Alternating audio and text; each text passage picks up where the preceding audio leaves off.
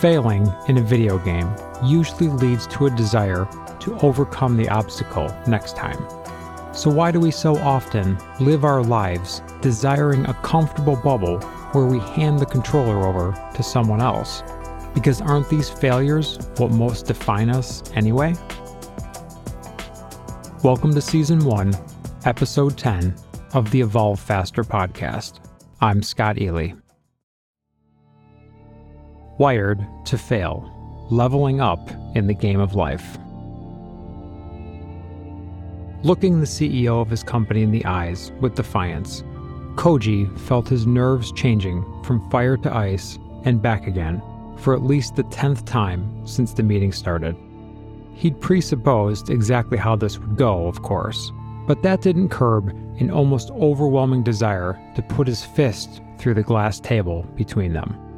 The moment almost justified aggression, but the situation wasn't worthy of an assault charge, so the table remained the current target of Koji's fire. Countless times a day, he wished reality could be more like the video games he created, where he could level up by doing something unexpected and radical, like smashing Larry's desk into a million little pieces. A plausible reality? Dare to dream. What do you mean it's too big of a risk, Larry? Do you want another milestone game or not? This company's current level of success has the word risk written all over it. But suddenly, you want to play it safe and somehow achieve another big success at the same time? Come on, Larry. You're smarter than that, and you know it's not going to work. Rapid growth, especially in this industry, isn't possible without a lot of risk and sleepless nights. Larry Mazur, the ongoing CEO of Little Wave Entertainment, sat behind his desk, trying hard to assess how to keep this particular techie happy without losing him. The man standing in front of him was nearly the sole reason for the rapid success of the company. Vihan Koji Raid was a highly respected developer in the gaming world. Almost every game he created received praise for its original gameplay and unpredictable storyline. People described Koji as the Kurosawa of video games. Telling him no wouldn't be well received and was a huge risk for the company, risking to lose the key man because the man wanted high-risk actions.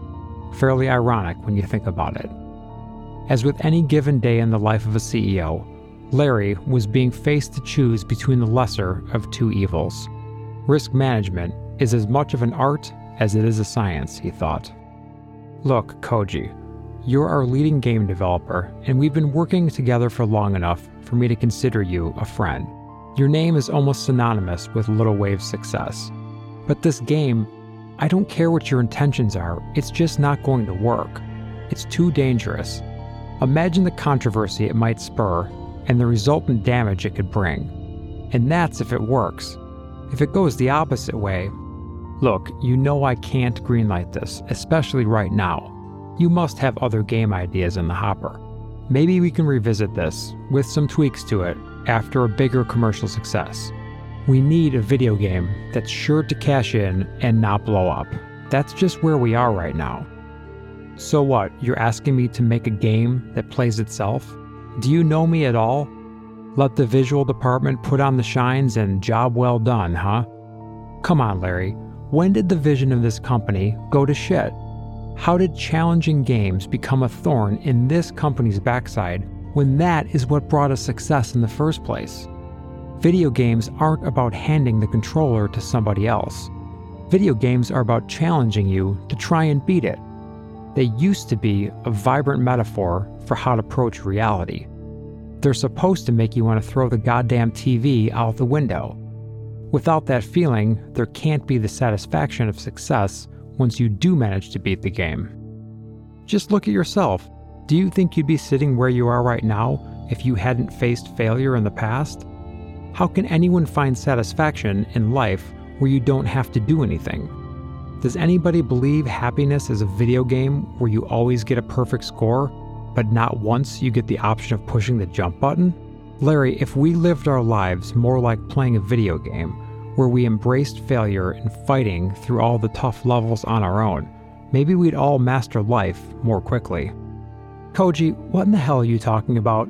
We're discussing a video game here, not the meaning of life. You're getting far too much ahead of yourself. Look, I respect the idea. It's certainly unique and creative, but there's just no way. It's way too dangerous. This could literally destroy the whole company and your career. Have you thought about that?" A moment of tense silence filled the air before Koji replied, "Or rise it to new heights if it succeeds, Larry. Even more than that, we might go far beyond just being a company if everything goes as planned. We might actually make a difference in this damn world. No, Koji, you're not listening to me." For the first time, Larry raised his voice.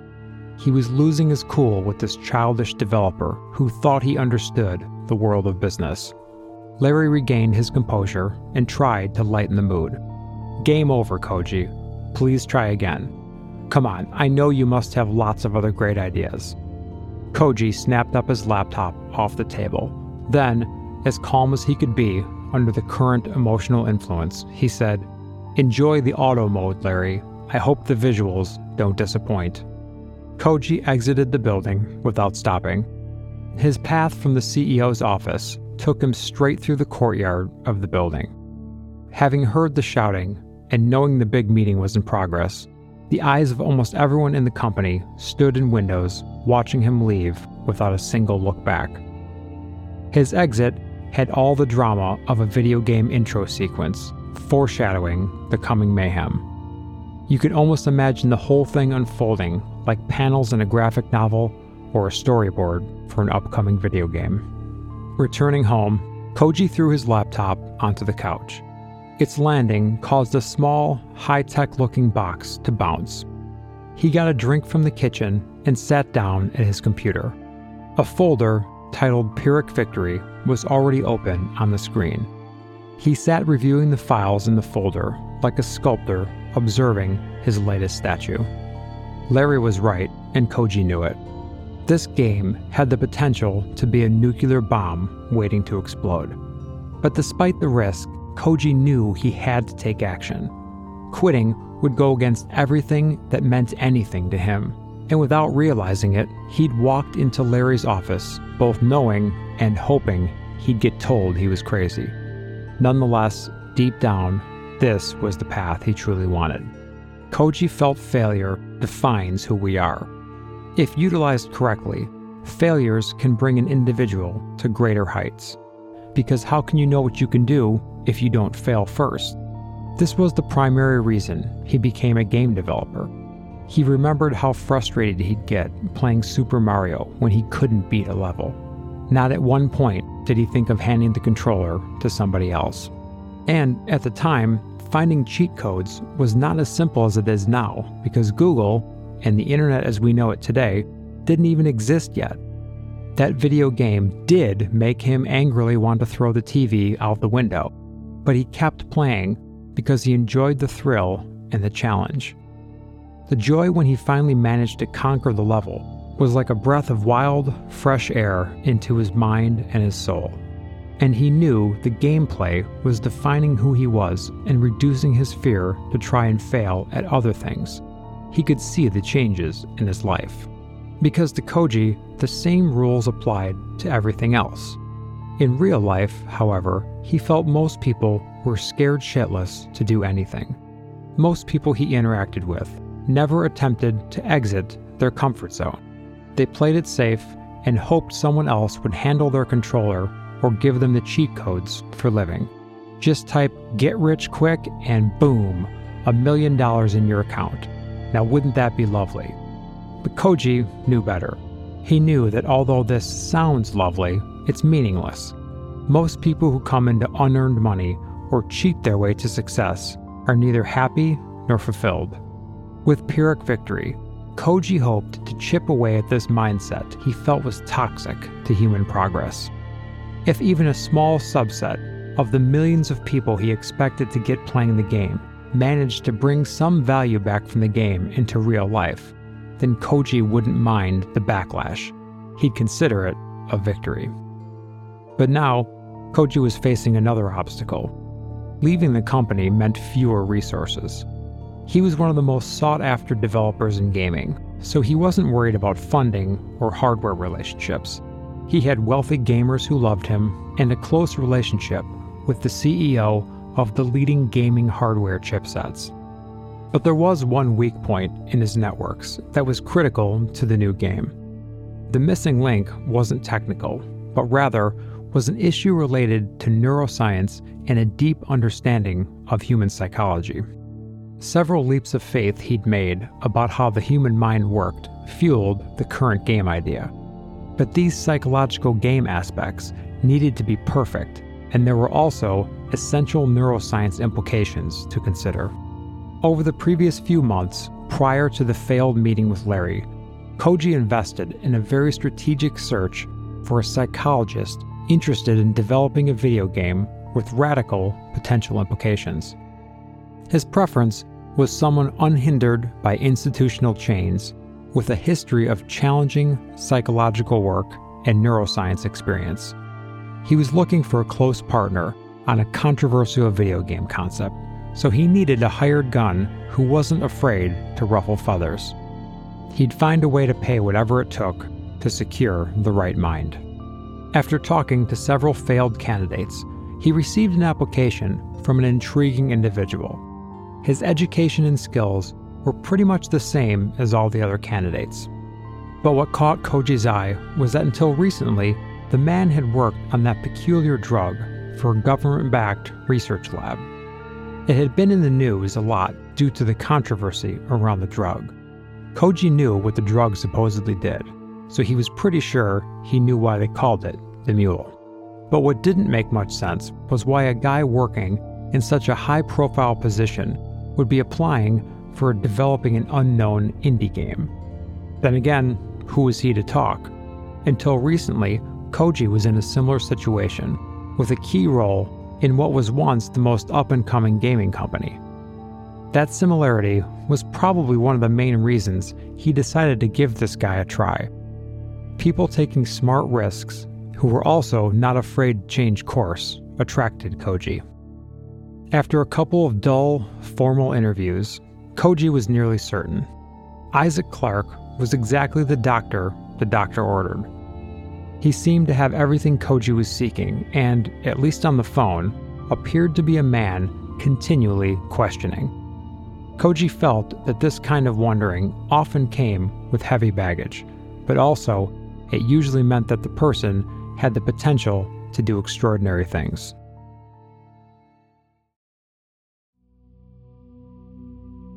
I didn't get a full understanding of what made you quit working on the mule, Koji asked Isaac as they were preparing for their first deep brainstorming session. Based on your interest in my project, I'd think a drug affecting human psychology in controversial ways would be an attractive venture for you. Isaac paused in the middle of going through his notes. It was clear he wanted to answer very carefully. The problem with working for big companies is no matter what position you have, there are certain rules you need to follow and realities you have to accept. The number one rule is that you can't create your own rules. When there are potentially billions of dollars at stake, and there's a highly specific goal, individual outcomes and the efficacy of the product aren't always the top priority. He paused and then decided to continue. And while you'd love all commercial ventures to be entirely moral, it's not a requirement of the bottom line. It's a tough pill to swallow, pardon the pun, but this is reality as I've seen it unfold. I've also come to realize that society sometimes outsources to faceless corporations the unsavory things it doesn't want to do itself. We'll pay to hide from the realities of what it takes to make the world work in our favor. Clearly confused, Koji asked, "Wait, back to the first part of what you just said. The efficacy of the product wasn't the top priority?" As if still reluctant to speak, Isaac again deliberately processed his next words. No, the drug did exactly what it was meant to do, which to me was a huge problem. I can't tell you more as I'm involved in depositions about this and I'm under disclosure. Instead, let me tell you about a female test subject I had, which ultimately caused me to exit stage left. Although completely cured, the company had no interest in following up her success, even though I told them it was a huge breakthrough that I could repeat. Koji, recently burned by a different brand of corporate greed, said, "Let me guess, helping her didn't have enough profit potential." Isaac laughed. None, in fact. She was part of the placebo group. The only reason she got better was a mix of CBT, cognitive behavioral therapy, and some experimental neuroscience. She basically rewired her own brain. It actually worked better than I could have expected. She changed drastically over an 18-month period thanks to her dedication. And yet, they said what I was doing was controversial. That drug is fucking dangerous. Isaac suddenly stopped speaking, fearing he'd said too much. But then he shook his head and went on anyway. Many times in fiction, or games even, you have a devil's contract. The protagonist or player wants to become something like the world's best athlete, for example, and he's willing to do literally anything. He gets magic shoes that enable him to achieve his dream, even though the shoes take half of his lifespan or something. This is the mule. The drug perfectly calibrates an individual's identity and emotions to their liking, so the patients get what they want, a new identity they think they need. But this improved identity comes with some extra malware lurking in the background, to use a computer analogy that you might better relate to. Subtle, nothing obvious. I have my theories about the purpose of the malware, but I've said too much already. I'll have to assume the non-disclosure I signed with you will help protect me from getting in trouble regarding the non-disclosure I signed with them. Goddamn lawyers. Koji nodded. He'd asked the question casually, as the answer was quite important to him. He recalled hearing about the drug and some investigations, including the governor and his staff, relating to the funding. Koji knew enough to feel good about Isaac's controversial recent history. Not knowing that Koji had heard enough, however, Isaac continued. And somehow, they're starting another trial with a supposedly more potent version. I can't even believe they got it approved. Shows how truly clueless I am about politics and lobbyists. Nevertheless, we did help this woman and most of the rest of the placebo group, and I wanted to continue down that road, but there was no chance, especially in light of the ongoing investigation. They didn't care at all about the fact that the sessions helped the woman change her life for the better. A multi-billion-dollar altruistic project. Now that would be a first. Koji laughed. But if Isaac had known him better, he would have sensed that the comment made Koji uncomfortable. It certainly would, Koji said. Profit and altruism rarely make a good couple, he said unconvincingly. Isaac replied, I agree, but enough about that. Tell me about this project of yours. You asked me to prepare materials on the topic of what defines us as humans and on the importance of failure in our lives. But you didn't give me any details on the game we'd be working on and why these type of psychological factors would be so important to the design of a video game. I understand you're secretive for obvious reasons, and to this point, I've been cool with you dodging my questions about the specifics. But to be fair, I'm trying to make a big decision about getting involved with this venture as well. So I'm hoping to learn a lot more about the game today, and what is so controversial about it. You said in one of your emails that you'd like to recode the way people think to make a difference in the world. But you'll understand my skepticism since my last venture promised that we would rewire people and change the world. It's different, but a little too close for comfort. I'm starting to question my job search process. Koji smiled as he confidently turned on his laptop and poured a glass of water in a fashion Isaac thought was quite melodramatic. I believe that our failures define us as individuals. In fact, I feel failure is one of the key factors that has defined humanity and created society. Only through failing and learning to handle our failures can we evolve. Success walks hand in hand with failure. Being in this industry for so long, I see video games as a safe space for people to expose themselves to failure. There are no repercussions if you fail, and there's always a checkpoint if you die. You can try again over and over until you succeed, and the more times you fail, the more rewarding the success is. As long as you click, try again. I've been successful because I managed to transfer this mindset to my real life. I always hoped it could be the same for the majority of humanity, but I became bitter with age. All around me are unhappy people, continually chasing that golden goose that might change everything for the better. Instead of drawing the right similarity between the virtual and real life, they concluded you need cheats to make everything easier. Give nothing and receive everything. And with this cheat your way through life mindset, the games got easier, the players got lazier, the industry got richer, and learning from failure and all its advantages started to disappear as a key benefit from games.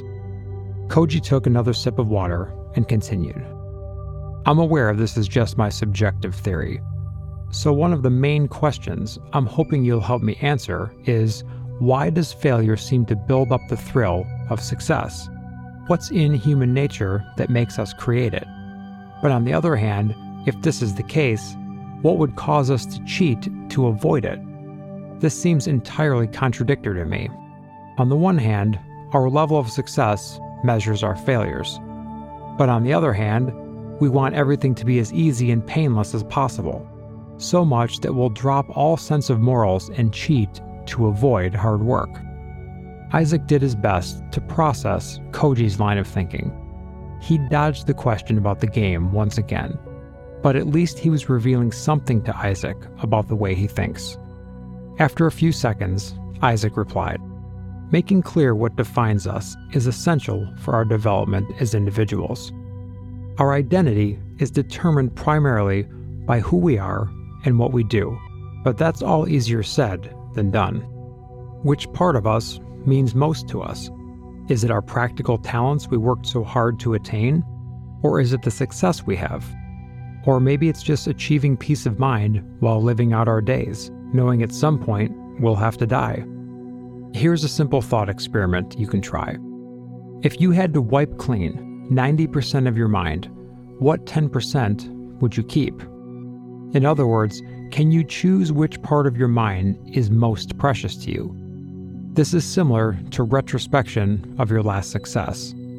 No matter how hard you think, you'll likely remember only the important details that had the most influence on you. The sands of time and the structure of our brains from evolution bury the unimportant aspects of events in our lives and leave us with only the crumbs for which we care the most. But many minds aren't so great at choosing which crumbs to keep. It would be more art than science if you were actually able to choose what makes you, you. So one question is, do you have the choice? Life, unfortunately, isn't like a video game where you pick and choose the elements that will make up your character, but maybe it could be? Koji gave the thought experiment a try and answered, "Well, without overthinking it, if I were able to pick and choose, the 10% I'd keep would be my mindset. I feel it's the main driving force behind who I am." Isaac replied, "Okay, but let's acknowledge that you're an outlier in the game of life. You're successful, smart, and driven to create something you think matters. Now put yourself in the shoes of an average person struggling to know if they're on the right path, or hell, even just able to pay the bills. You're constantly struggling in life. Each day is just another dull day. Doing something productive you can call your own 10% isn't even in the wheelhouse of possibilities for you. Many people may not even know what a good life looks like, even if it was handed to them on a platter." Koji replied with some excitement, "Exactly, Isaac. And that's what needs fixing. You could see this project as helping people find their 10%. It's lost on their own account. And if there's any hope of getting back on track, they need a good push. If they don't do it for themselves, I'll make them do it. I've come to believe this problem will not get fixed without some psychological incentives. And that's why you're here. That's why we're here." Isaac looked Koji straight in the eye. "Be careful, Koji. You said it yourself. There's no point in trying to cheat your way through.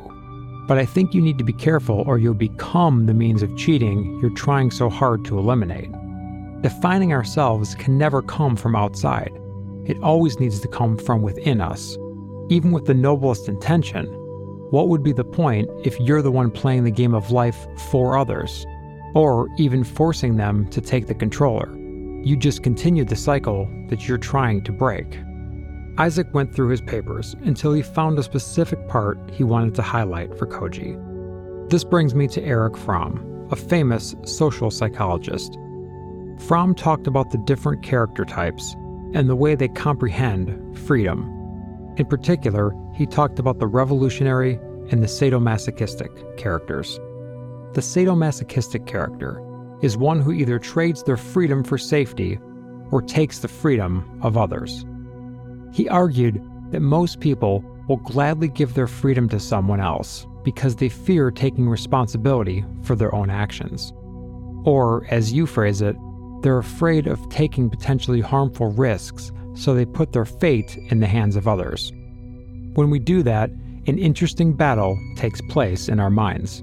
We think we feel secure, but deep down, we know this isn't right. This feeling creates an imbalance in who we are. Then with time, the imbalance becomes us instead. The notion here is the longing to be either dominant or submissive in social relationships, like, for example, in love, friendship, and even the relationship society has with government. By giving your freedom to someone else, the other person or system takes care of your well-being, but in return, you're stripped of the ability to define yourself. Koji tried to test his understanding of Isaac's words. So, Fromm is saying to feel safe, people tend to hand over who they are to others, be it an individual or an entire system. Exactly, Isaac replied. And this also removes their potential to become what they want to be. Keep in mind, there isn't some specific point when that happens. It just happens over time, making it more difficult to detect.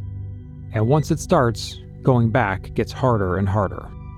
So next, there's the revolutionary character that, unlike the sadomasochistic, isn't afraid to take responsibility. People with this character also don't feel the need to take freedom from others. As much as the word might imply, it has nothing to do with revolution as a movement. Instead, Fromm used this word to describe the evolution of an individual, not society. But if two people are at the same crossroads, what's the cause of one person taking the revolutionary path and the other taking the sadomasochistic path? It's hard to say, as it's a complex system of social, economic, and even biological elements. But the only consistent factor is that ultimately you must make the decision on your own. Koji took a game controller resting on the table and started miming as if playing a game. Basically, while playing the game of life, one mindset will press try again until it succeeds, and the other will give up and hand their controller to someone else. Isaac smiled. Yes, in gaming terminology, you could describe it that way. So the big question is, how are you planning to trick people into choosing the better path at the crossroads for themselves? Koji hesitated, but he knew he had to share more. All right. Remember earlier when I said that many people love playing video games because you're safe from real-life risks? Well, what if you weren't? What if by playing a game there was a real-life risk? But with the risk also came a real-life reward. People wouldn't play it unless the risk and reward meant something. So I decided to hit them where it hurts the most, their wallet. By playing the game, they'd have a chance to either create money or fear of having not created it. It's a very new twist on an old game, but the stakes are high, very high. Isaac seemed confused. I apologize, Koji, but that sounds as if you've created a gambling game to get people hooked. And that isn't either revolutionary or even moral. Games based on luck and tapping that dopamine thrill of gambling to create addicts have exploited the human mind quite well for centuries. The thrill of thinking that next bet will change your life, but of course, it never happens. Koji replied calmly, "Trust me, I know that. In my early days in this industry, I helped develop gambling games. But this game and concept are very different. Money is just the bait, while the real risk and reward reside, quite literally, somewhere else. But money is the focus here because everyone cares about money. That means it will get attention from the biggest possible audience." Still skeptical, Isaac replied, "All right, and the game? If it's any sort of basic gambling game, I'll be extremely disappointed." Koji laughed. "No, don't worry, it isn't. But when it comes to the gameplay itself, it's nothing new, and the graphics are purposely not the focus. It's a good old-fashioned arcade game where you beat levels. The controls are simple. The algorithm constantly generates new, harder levels, and there's a simple story weaved in. Nothing that you haven't seen already. But here's where it starts to get different. It's not about beating the game, it's about playing the game. That's when the game throws the bait, and hopefully, we'll start to see players slowly begin evolving between From's characters. That's when successes and failures become one, and you start defining yourself." Koji paused, then said, "I'm just not sure. I think it will only work if success and failure truly go hand in hand psychologically, as I've envisioned." Isaac didn't know what to think, as this was not at all what he'd expected to hear about the game. But Koji's question reminded him of the next point. "Although I'm not sure about the game itself yet, let me first try and shed some light on the success-failure connection.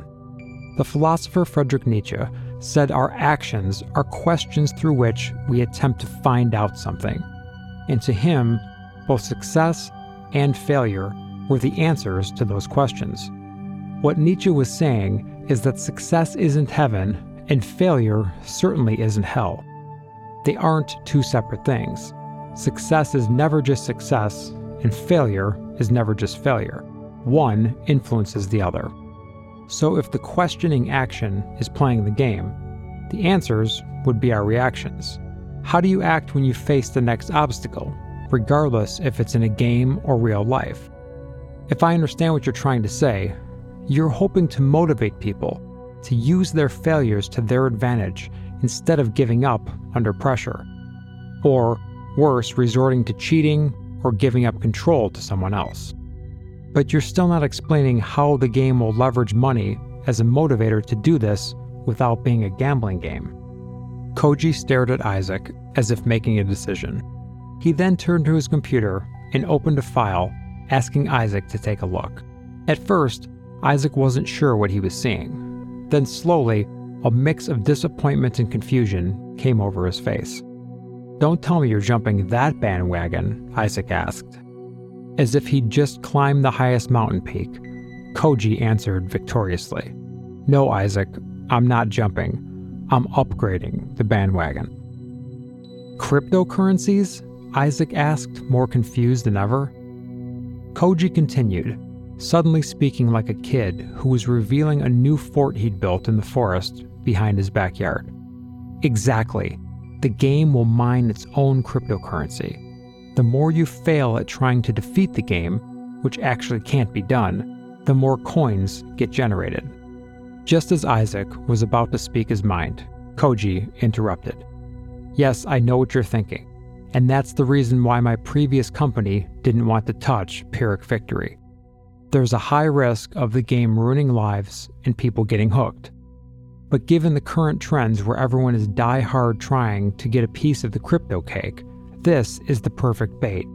There might just be some weak links when it comes to people. That's what needs fixing.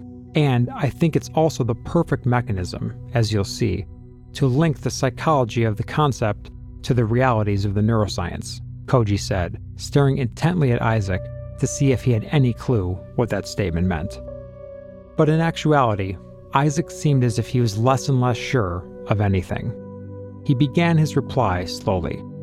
I always imagine people as chains where each link represents either success or failure in their lives. People are more than happy to have a chain that's full of strong successes, but as soon as a failure comes along, we try our best to convince ourselves that failures somehow don't belong in our chain.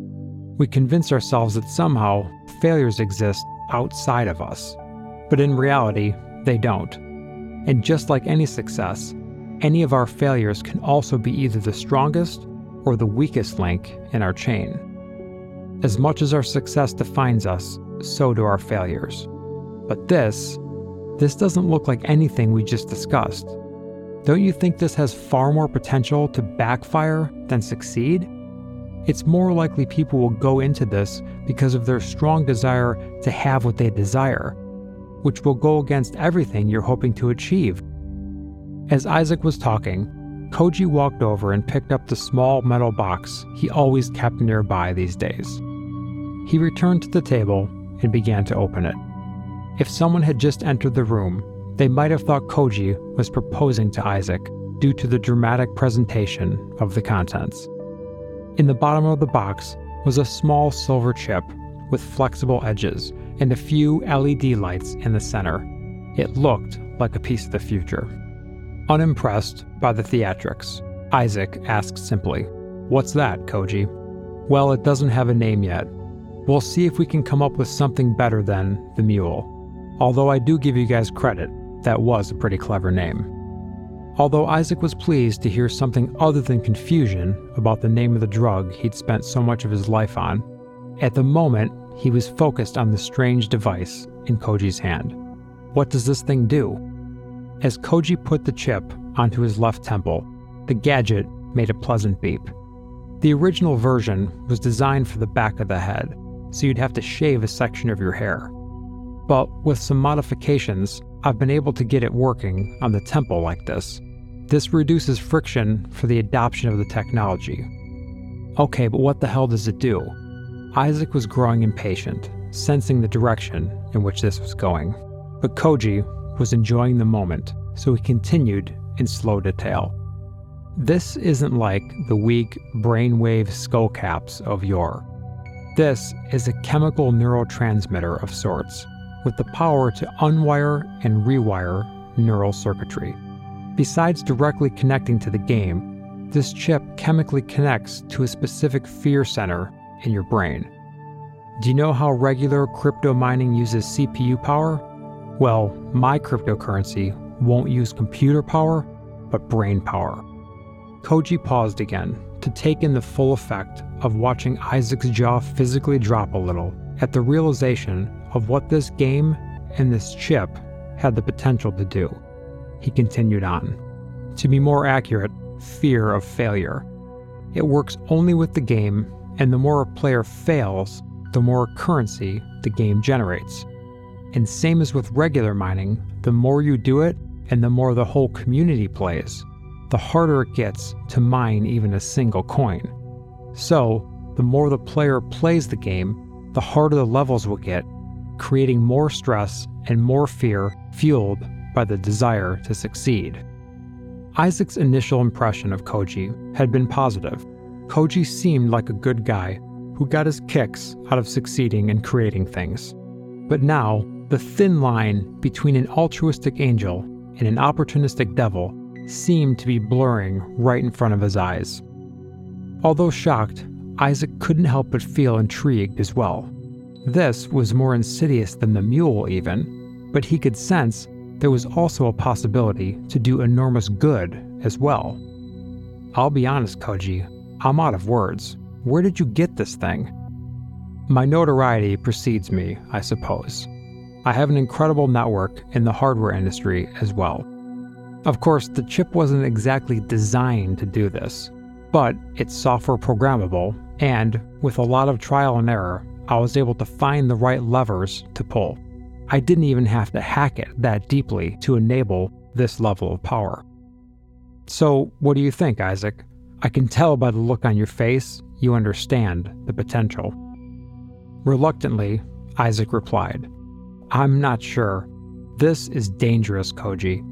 It would seem to me there are way more ways this can backfire than succeed.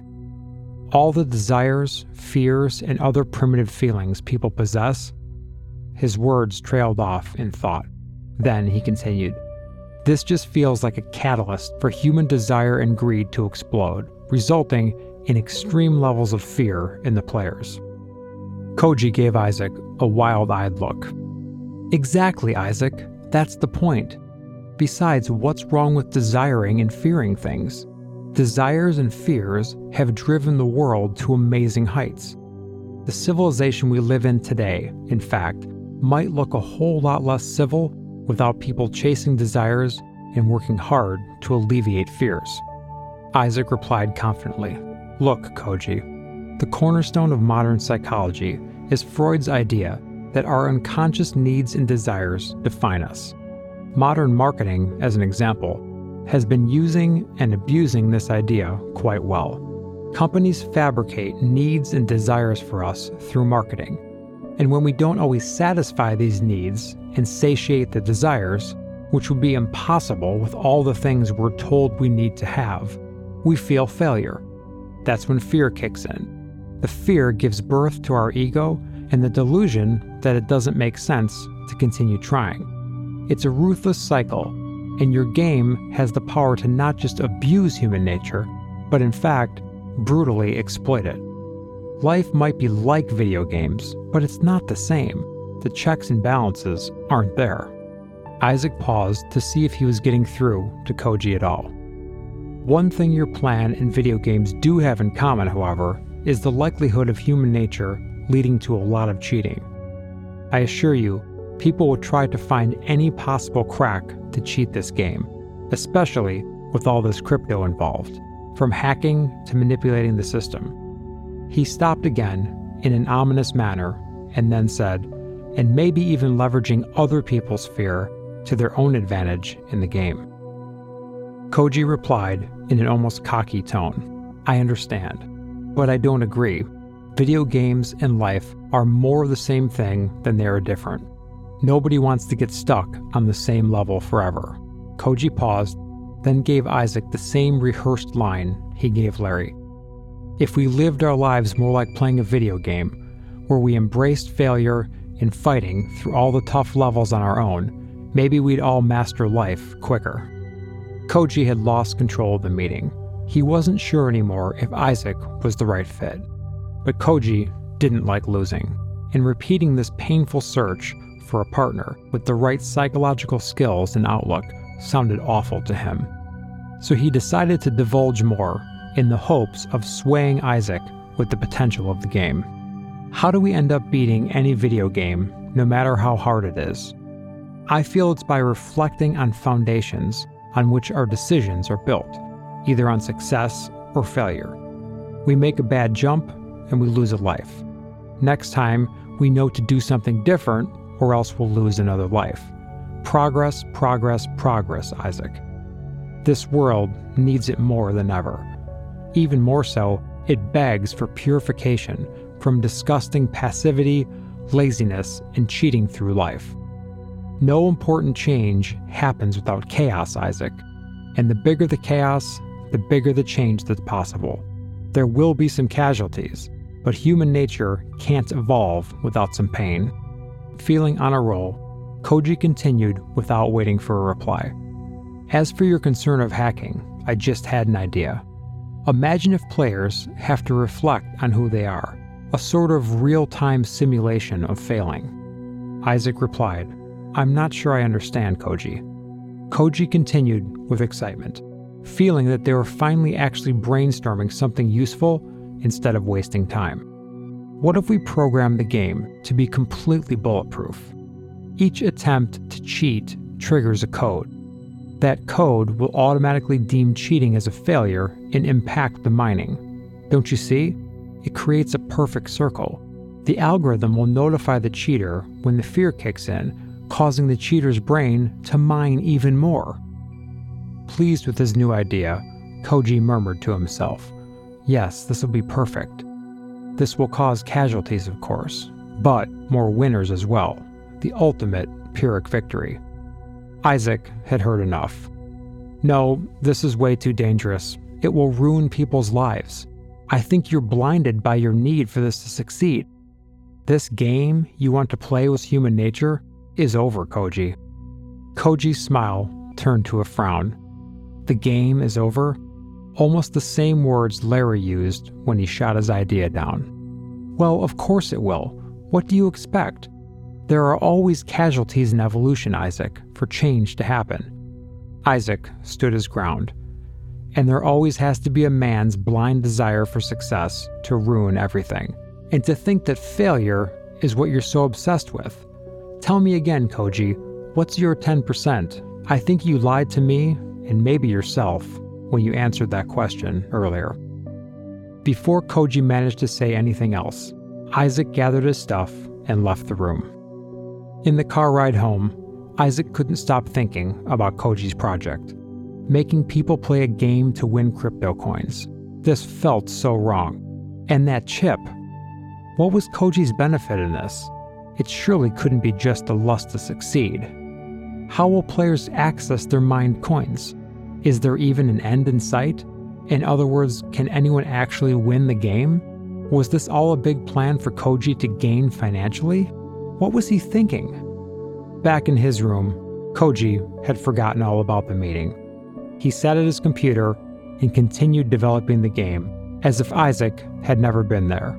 He decided he no longer needed a partner to help with the psychological aspects of the game. He had his answers.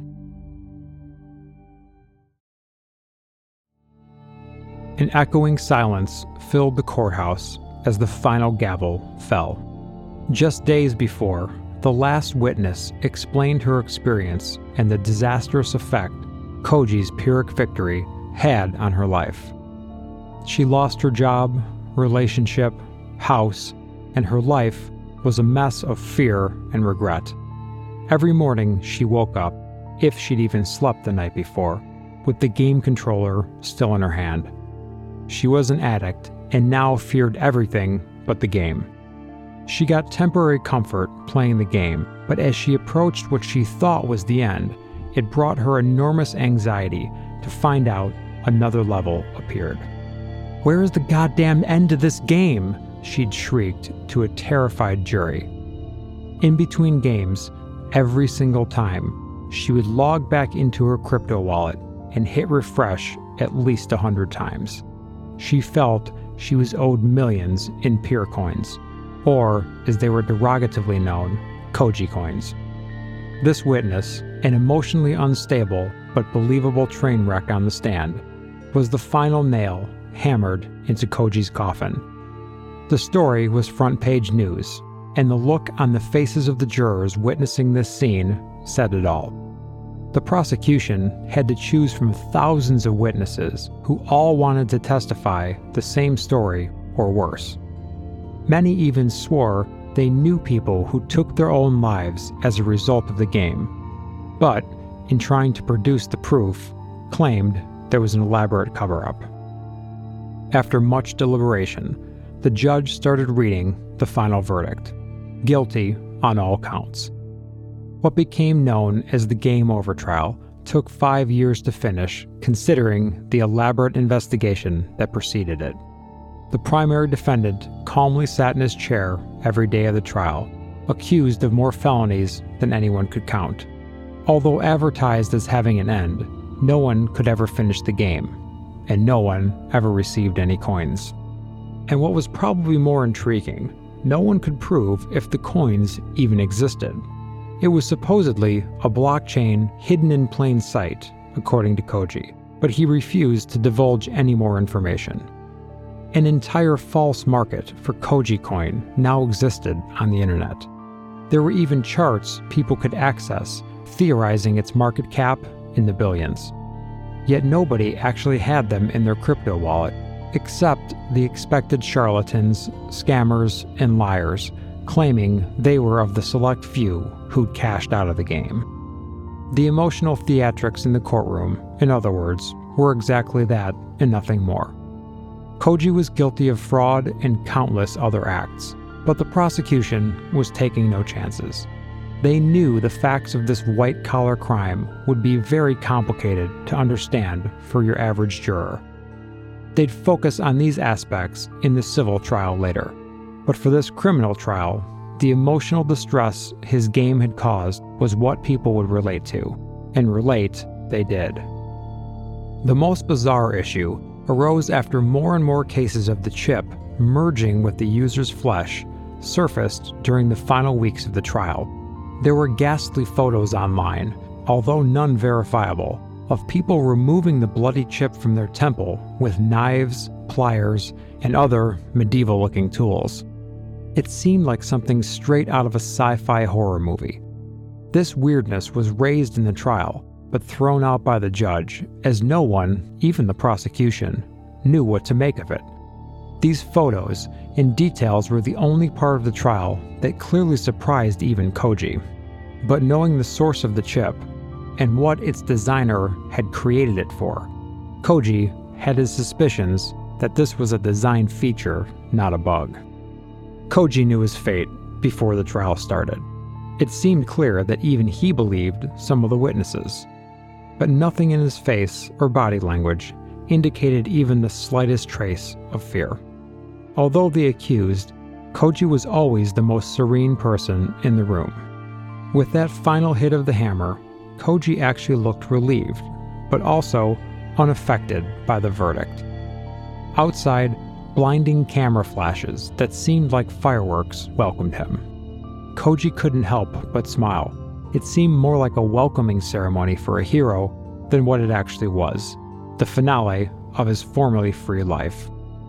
Early on in the trial, like a father punishing a son, the judge banned Koji from going online. As a known computer expert with a massive network of hacker friends, the prosecution put Koji in a sandbox to contain the original evidence. He'd get updates from his attorneys as to the temperature read online. Koji was allowed to hire a technical consultant to manage his affairs by verbal instructions dictated in their weekly meetings. But the only access Koji had was to one specific laptop during these sessions. It had no Wi-Fi, Bluetooth, or network access cards in it of any kind. The device, in fact, was inspected by the prosecution before every meeting. It was effectively a lame duck laptop, a glorified calculator he appropriately nicknamed Daffy. But he was granted this to be able to decipher the prosecution's technical evidence delivered on USB drives. He could also then use it to write out technical descriptions of replies to the evidence for his defense. His attorney would also bring in an enormous pile of printed emails to every meeting. With each day closing in on the end of the trial, messages from people around the world flooded his email box, ranging from highly descriptive death threats to gushing gratefulness worthy of reviews of a Tony Robbins seminar. And in between these extremes, the emails touched every aspect of the emotional spectrum in between. All of it was accessible to both the defense and the prosecution at this point. So for the most part, Koji stopped reading. The day before that final gavel fell, in the last meeting with his attorney and consultant, Koji requested some time on the laptop, or some touching last moments with Daffy, as Koji had joked. Realizing this might be the final chance he'd ever have to access a computer of any sort, Koji decided to write a message to the millions of people affected by his game. In fact, if things went as planned, it would soon be billions. One last letter before he was forced to sign off, thereby authorizing his creation to go on to lead a self-determining life. There were no guarantees he'd even have access to his consultant again after the verdict. He wouldn't be surprised if permanent solitary confinement were in his future due to the heinous, widespread, and irreparable crimes as described in the case. And if they could ever pin those supposed suicides on him, and there were a lot of them described online, the death penalty wouldn't be out of the question, depending on which state prosecuted him. But the important thing was, he'd already done all that he could from his pre-conviction incarceration.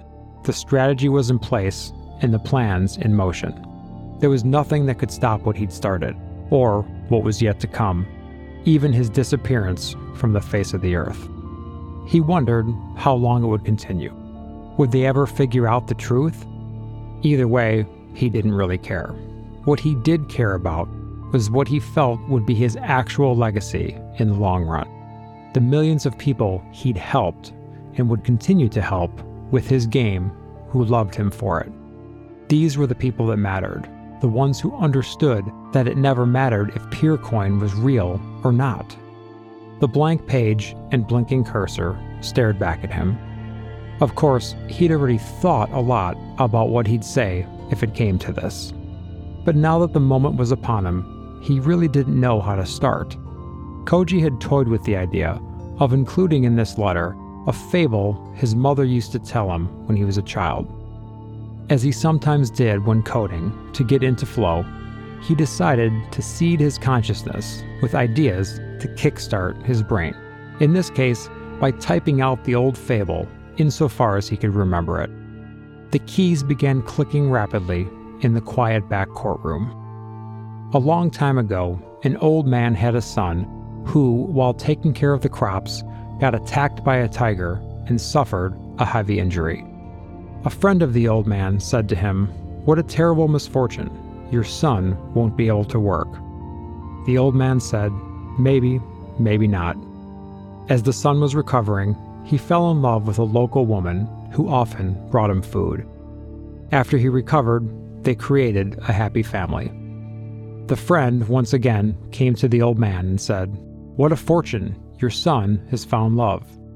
The old man once again said, "Maybe, maybe not." Years have passed, the love vanished, and the woman took the son's money and ran off. Again, the friend came and said, "What a terrible misfortune, your son is poor." Of course, the old man said, "Maybe, maybe not." With no money to his name, the son set off into the world where he made a name for himself, and the chain of success and failure kept on going. Koji stopped typing with a smile. He read back over the fable briefly once more before deleting and starting the document fresh. It worked as he began to feel his creativity kicking in. His challenge was making sure he spoke to the gamers who got it primarily, yet not alienate the rest of the world he wanted to intrigue by the message. The keys again began clicking as he wrote the subject line. "You have been lied to. The key to life is available to you." Dear gamers and those who want to know the truth, have you noticed how hard it's become to learn to master things in life? Doesn't it seem strange in a world where you have access to everything, with nearly everything handed to you on a platter, but you still don't feel satisfied? And have you noticed that your drive to succeed and master things drops when you realize the world is full of cheats and someone to do the hard work for you? Society has lied to you. You live in a world where you're always searching for a good life. What you're told to look for to achieve this is an entirely false idol. You work hard, rarely managing to obtain what you're so desperately seeking. You're misled by the media and modern culture to think you need all sorts of things, buying products you don't need, spending money you don't have, to be satisfied. And this conditions you to cheat in life, or quit trying because you can't possibly fulfill all the fake needs and desires that are created for you by people and companies who want something from you. Retrospect on how many times you stopped learning something because you failed. Was that the real failure? Or was the fact that you gave up the failure? One of the things you would likely define yourself by is what you've made of yourself and your mind. Upon deep reflection of your life, you'll find that it's the creations you've made in life and the skills you worked hardest at attaining that will mean the most to you. So, in reflecting on this, shouldn't you restructure your life right now to make sure you're mastering those things? Otherwise, the creations that come of them might never be born. To this end, there are a few things you must ask yourself. What defines you? Are you defined by what you can do? Or are you defined by your successes and failures and how you handle them? Are you willing to dedicate the time to master the things that most define you? How badly do you want it? What are you willing to sacrifice? If you're a master at something, isn't that more important than merely having a passion? Only through failing can you actually succeed in becoming who you are. A Pyrrhic victory is a victory that comes at a cost so great it doesn't seem like a victory, but it's entirely up to you if it will be a success or a failure. Being free to do what you want is the only thing you should strive to achieve. To be a free individual, unafraid to embrace the consequences of your actions, no matter how dire they are, is the ultimate human aspiration. Your days are numbered. Let that alone be the only inspiration you need to live a life of pure satisfaction, one failure at a time. Do not hand the controller of your life over to somebody else. Hold it as tight as you can and keep on playing. The victory is only Pyrrhic if you don't use it to learn how to fail successfully. The tool to retrain your brain to love failure, and therefore to become a success in life, is now at your fingertips for free. Please try again, over and over and over. Good luck and farewell. Vihan Koji, Raid. The FBI director woke up with a smile. It was finally over. 5 years of his life spent on that gaming hack and all the problems his followers and haters had caused in his life. There might be an appeal, of course, but the victory was such a landslide that he had no concerns. The worst was over. Shuffling out to get the paper, he looked up at the sky. It was a sunny Saturday morning, and today he'd take his kids to the park instead of being buried in the goddamn case that had stolen his life for as long as he could remember. Koji's sentencing yesterday had gone even better than planned. He might as well be dead. He sat down at the kitchen table, smiling at the headline about his victory. But as he turned the paper over to the prominent back page, he dropped his coffee onto the floor, shattering the mug, spraying hot coffee onto his feet. A full-page ad stared back at him, featuring Koji's letter, along with a website address with details on how to play Pyrrhic Victory. A surge of stress and adrenaline rushed through him as he quickly read the letter. He didn't want to look, but reluctantly, he accessed the website listed in the ad on his smartphone. He watched as it redirected him several times to a hacky-looking offshore web address. His heart nearly stopped as the words Pyrrhic Victory popped up. It appeared to be a simplified version of the game that could be played right in the smartphone browser. No controller or desktop needed. He refreshed the page and he watched in horror as it moved him to a different server also hosting the game, and another, each refresh sending him to some far-flung shore hosting the game. It was everywhere, and a short, simple video on the homepage of each site explained the game, the coins, the vision. Everything he'd worked so hard for over 5 years to decimate was now bundled into an attractive, appealing, easy-to-try package, spreading like a virus. But wait, he thought, without the chip, and then he saw it. The end of the video showed a simple search bar where you could enter your address. He checked his home address. Every coffee shop within a 5-mile radius came up with instructions on where to find the chips, and also guidance on where to find more if the location was empty. They were free for the taking in a box lightly hidden at each location. He typed in a series of cities around the world: London, Hong Kong, Buenos Aires, Cape Town. Each one showed what looked like hundreds of locations where a person could get the chip. How in the hell had he possibly coordinated all of this? His heart sunk as he next checked his email. There were hundreds of new messages from every agency similar to the FBI around the world, as well as the chief editor of just about every important news agency. His inbox looked like a who's who of intelligence gathering and high-ranking media officials. He scanned a few of the emails, already knowing what they probably said. He then looked through the names in his inbox for his special agent in charge of the Koji case, and in fact, he found several. He opened the latest one with an appropriate subject line of "oh fuck." His mouth dropped open as he began to read the details of what appeared to have transpired overnight. About 12 hours after Koji's sentencing, in the middle of the night, the new, open-sourced code for the simplified version of the game was seeded onto thousands of major servers simultaneously. The Pyrrhic Victory website, formerly shut down with an FBI notice in its place, was replicated overnight on what appeared to be thousands of offshore domains, which were nearly untouchable. These things were like cockroaches. You killed one off only to find 10 more had come out of the woodwork. And the letter was seeded onto online forums and sent from thousands of legitimate sources to major email servers. It had been masterfully spammed, in other words, to millions of people.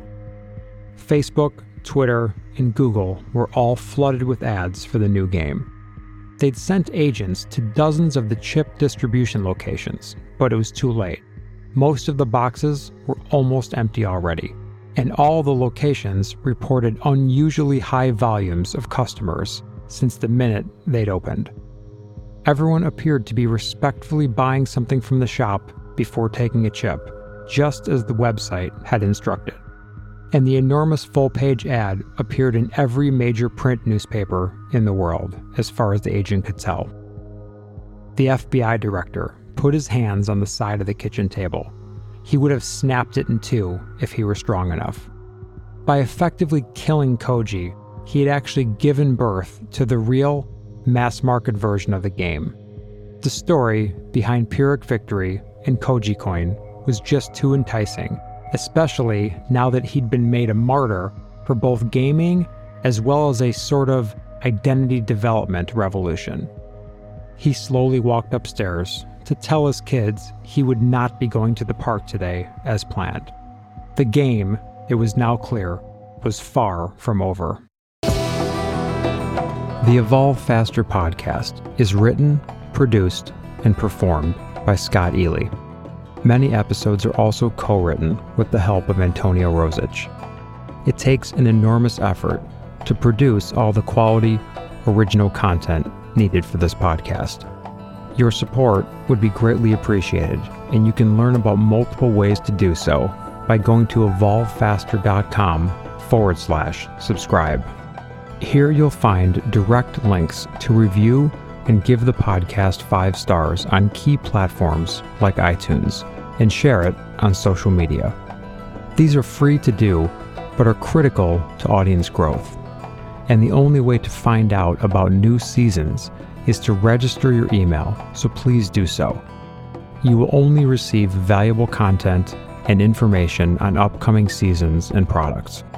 And finally, if you're benefiting from the Evolve Faster podcast, direct financial support at whatever amount you can afford is important for our survival.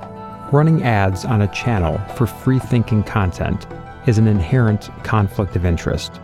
So if you want the podcast content to remain unhindered by commercial interests and stay edgy and raw, then direct support is the best and only path to content independence. Also, writing and production of each episode of the Evolve Faster podcast is a major undertaking spanning many months. It's a labor of love, but it does need your help to survive. So please consider becoming a subscriber at evolvefaster.com/subscribe. Your help and support are greatly appreciated and are what makes this podcast possible. Isn't it time for an upgrade? It's time to evolve faster.